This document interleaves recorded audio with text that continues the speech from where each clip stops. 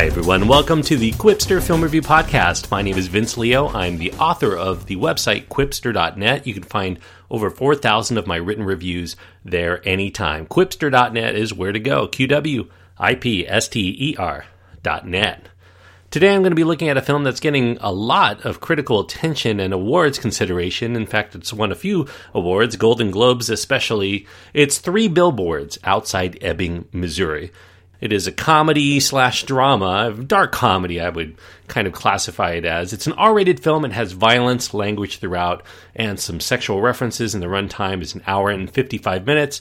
Frances McDormand is the main star, with supporting roles going to Woody Harrelson, Sam Rockwell, Caleb Landry Jones, Lucas Hedges, John Hawkes, Peter Dinklage, Abby Cornish, and a few others. The director and screenplay is credited to Martin McDonagh. Frances McDormand here just picked up a Golden Globe for her acting performance, and probably deservedly so. She's playing a woman named Mildred Hayes, who's this financially strapped, grieving mother. She decides to rent after selling her ex-husband's tractor-trailer. She rents the use of the titular 3 mostly dormant billboards that reside on a rarely traveled road outside of the fictional town of Ebbing, Missouri, to raise awareness to the local police force, led by Chief Willoughby, that they still haven't found the culprit or culprits responsible for the rape and the murder and the burning of her teenage daughter several months ago, and they don't seem to be doing much about it. The billboards that she's paid for now read in succession: raped while dying, still no arrests, how come, Chief Willoughby? The tensions flare among the police, of course, as well as some of the local residents who support the police, and not these terrible and tasteless messages that await them if they drive out of town. All of that pressure gets applied to take the billboards down. However, Mildred knows that the only way to see results is to keep applying the pressure right back. Now, Martin McDonagh is the writer and director, as I mentioned. He's crafted a very potent, very darkly comic drama here. I feel like this film is a bounce back from the uneven Seven Psychopaths. I know that film has its fans. I was not one of them. I didn't think it worked as well. But I think he's getting back here to the promise that he showed quite early on in his breakthrough film, In Bruges. This one blends more mischievous characters into this powder keg situation that they seem to have little control over. And the film is an acerbic look into the power of grief and of loss in terms of how it skews our life trajectory, as well as the ripple effect that soon turns into a tsunami when that process doesn't really find a satisfactory outlet. But these characters aren't really there to service the plot so much as the plot services these characters, because they are nuanced enough to buy as ringing true, even if the situations around them may seem implausible, may seem contrived from a logic standpoint.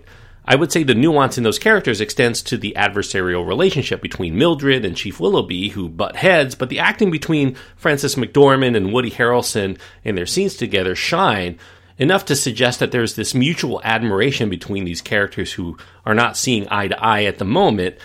This film definitely finds a lot of interesting wrinkles with these characters that are surprising and makes the film not very predictable. Of course, as I mentioned, this is a film that's bolstered by a very forceful lead performance by Frances McDormand. She plays Mildred with a lot of determination, but also with certain flaws that humanize her in a way where she's not exactly righteous and she knows it, but she's on this crusade for justice that she feels she's owed.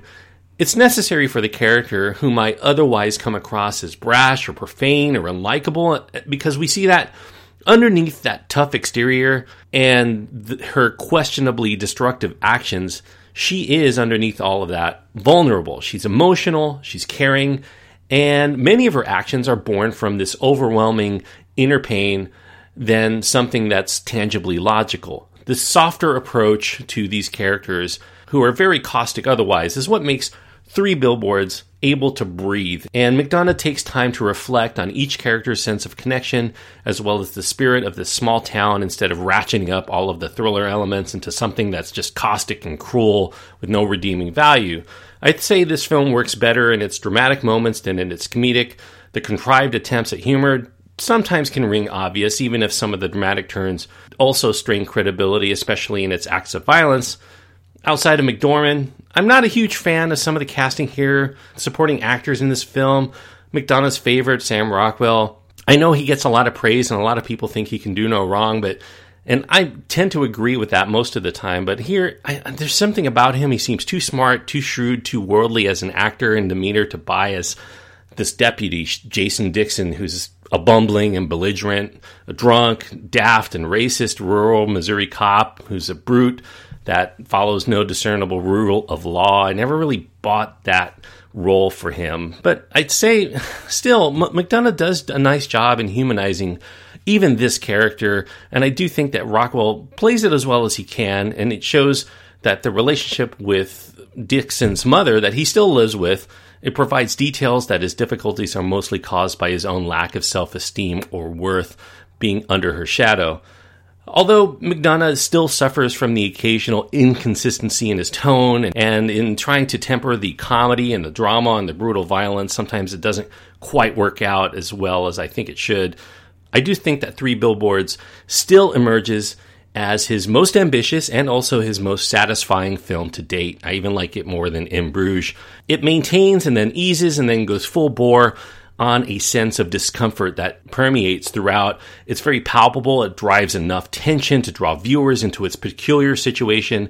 And we have a hard time anticipating where the stories and characters are going to go from there, but we're still riveted in what happens. This is a film where everyone is at odds, though once they're shaken up, they realize in some ways that they're all on the same page. It's about grief, but also about the healing process, where confronting one's own buried feelings is ultimately what allows bullheaded individuals, as well as a contentious town, to finally move on. I'm giving 3.5 stars out of 4 to Three Billboards Outside Ebbing, Missouri. I think it's a good film, definitely worthy of a lot of the praise that it's received. Will it be a top 10 film for me? Well, I have a lot of catching up to do, watching all of the films that are currently in awards contention, but I definitely think that this is worthy of being in the discussion at the very least. 3.5 stars out of 4 for Three Billboards Outside Ebbing, Missouri. Thank you, everyone, for listening. I hope that you enjoyed this review. I do encourage you to not only go to my website, quipster.net, to check out my other reviews, but also check out my other podcast that I do covering films of the 1980s. And it's called Around the World in 80s Movies. I just recently did a review of Bill and Ted's Excellent Adventure. I invite you to check that out. Around the World in 80s Movies is what to search for. Until next time, thank you everyone for listening, and I hope that you enjoy your time anytime you get to go to the movies.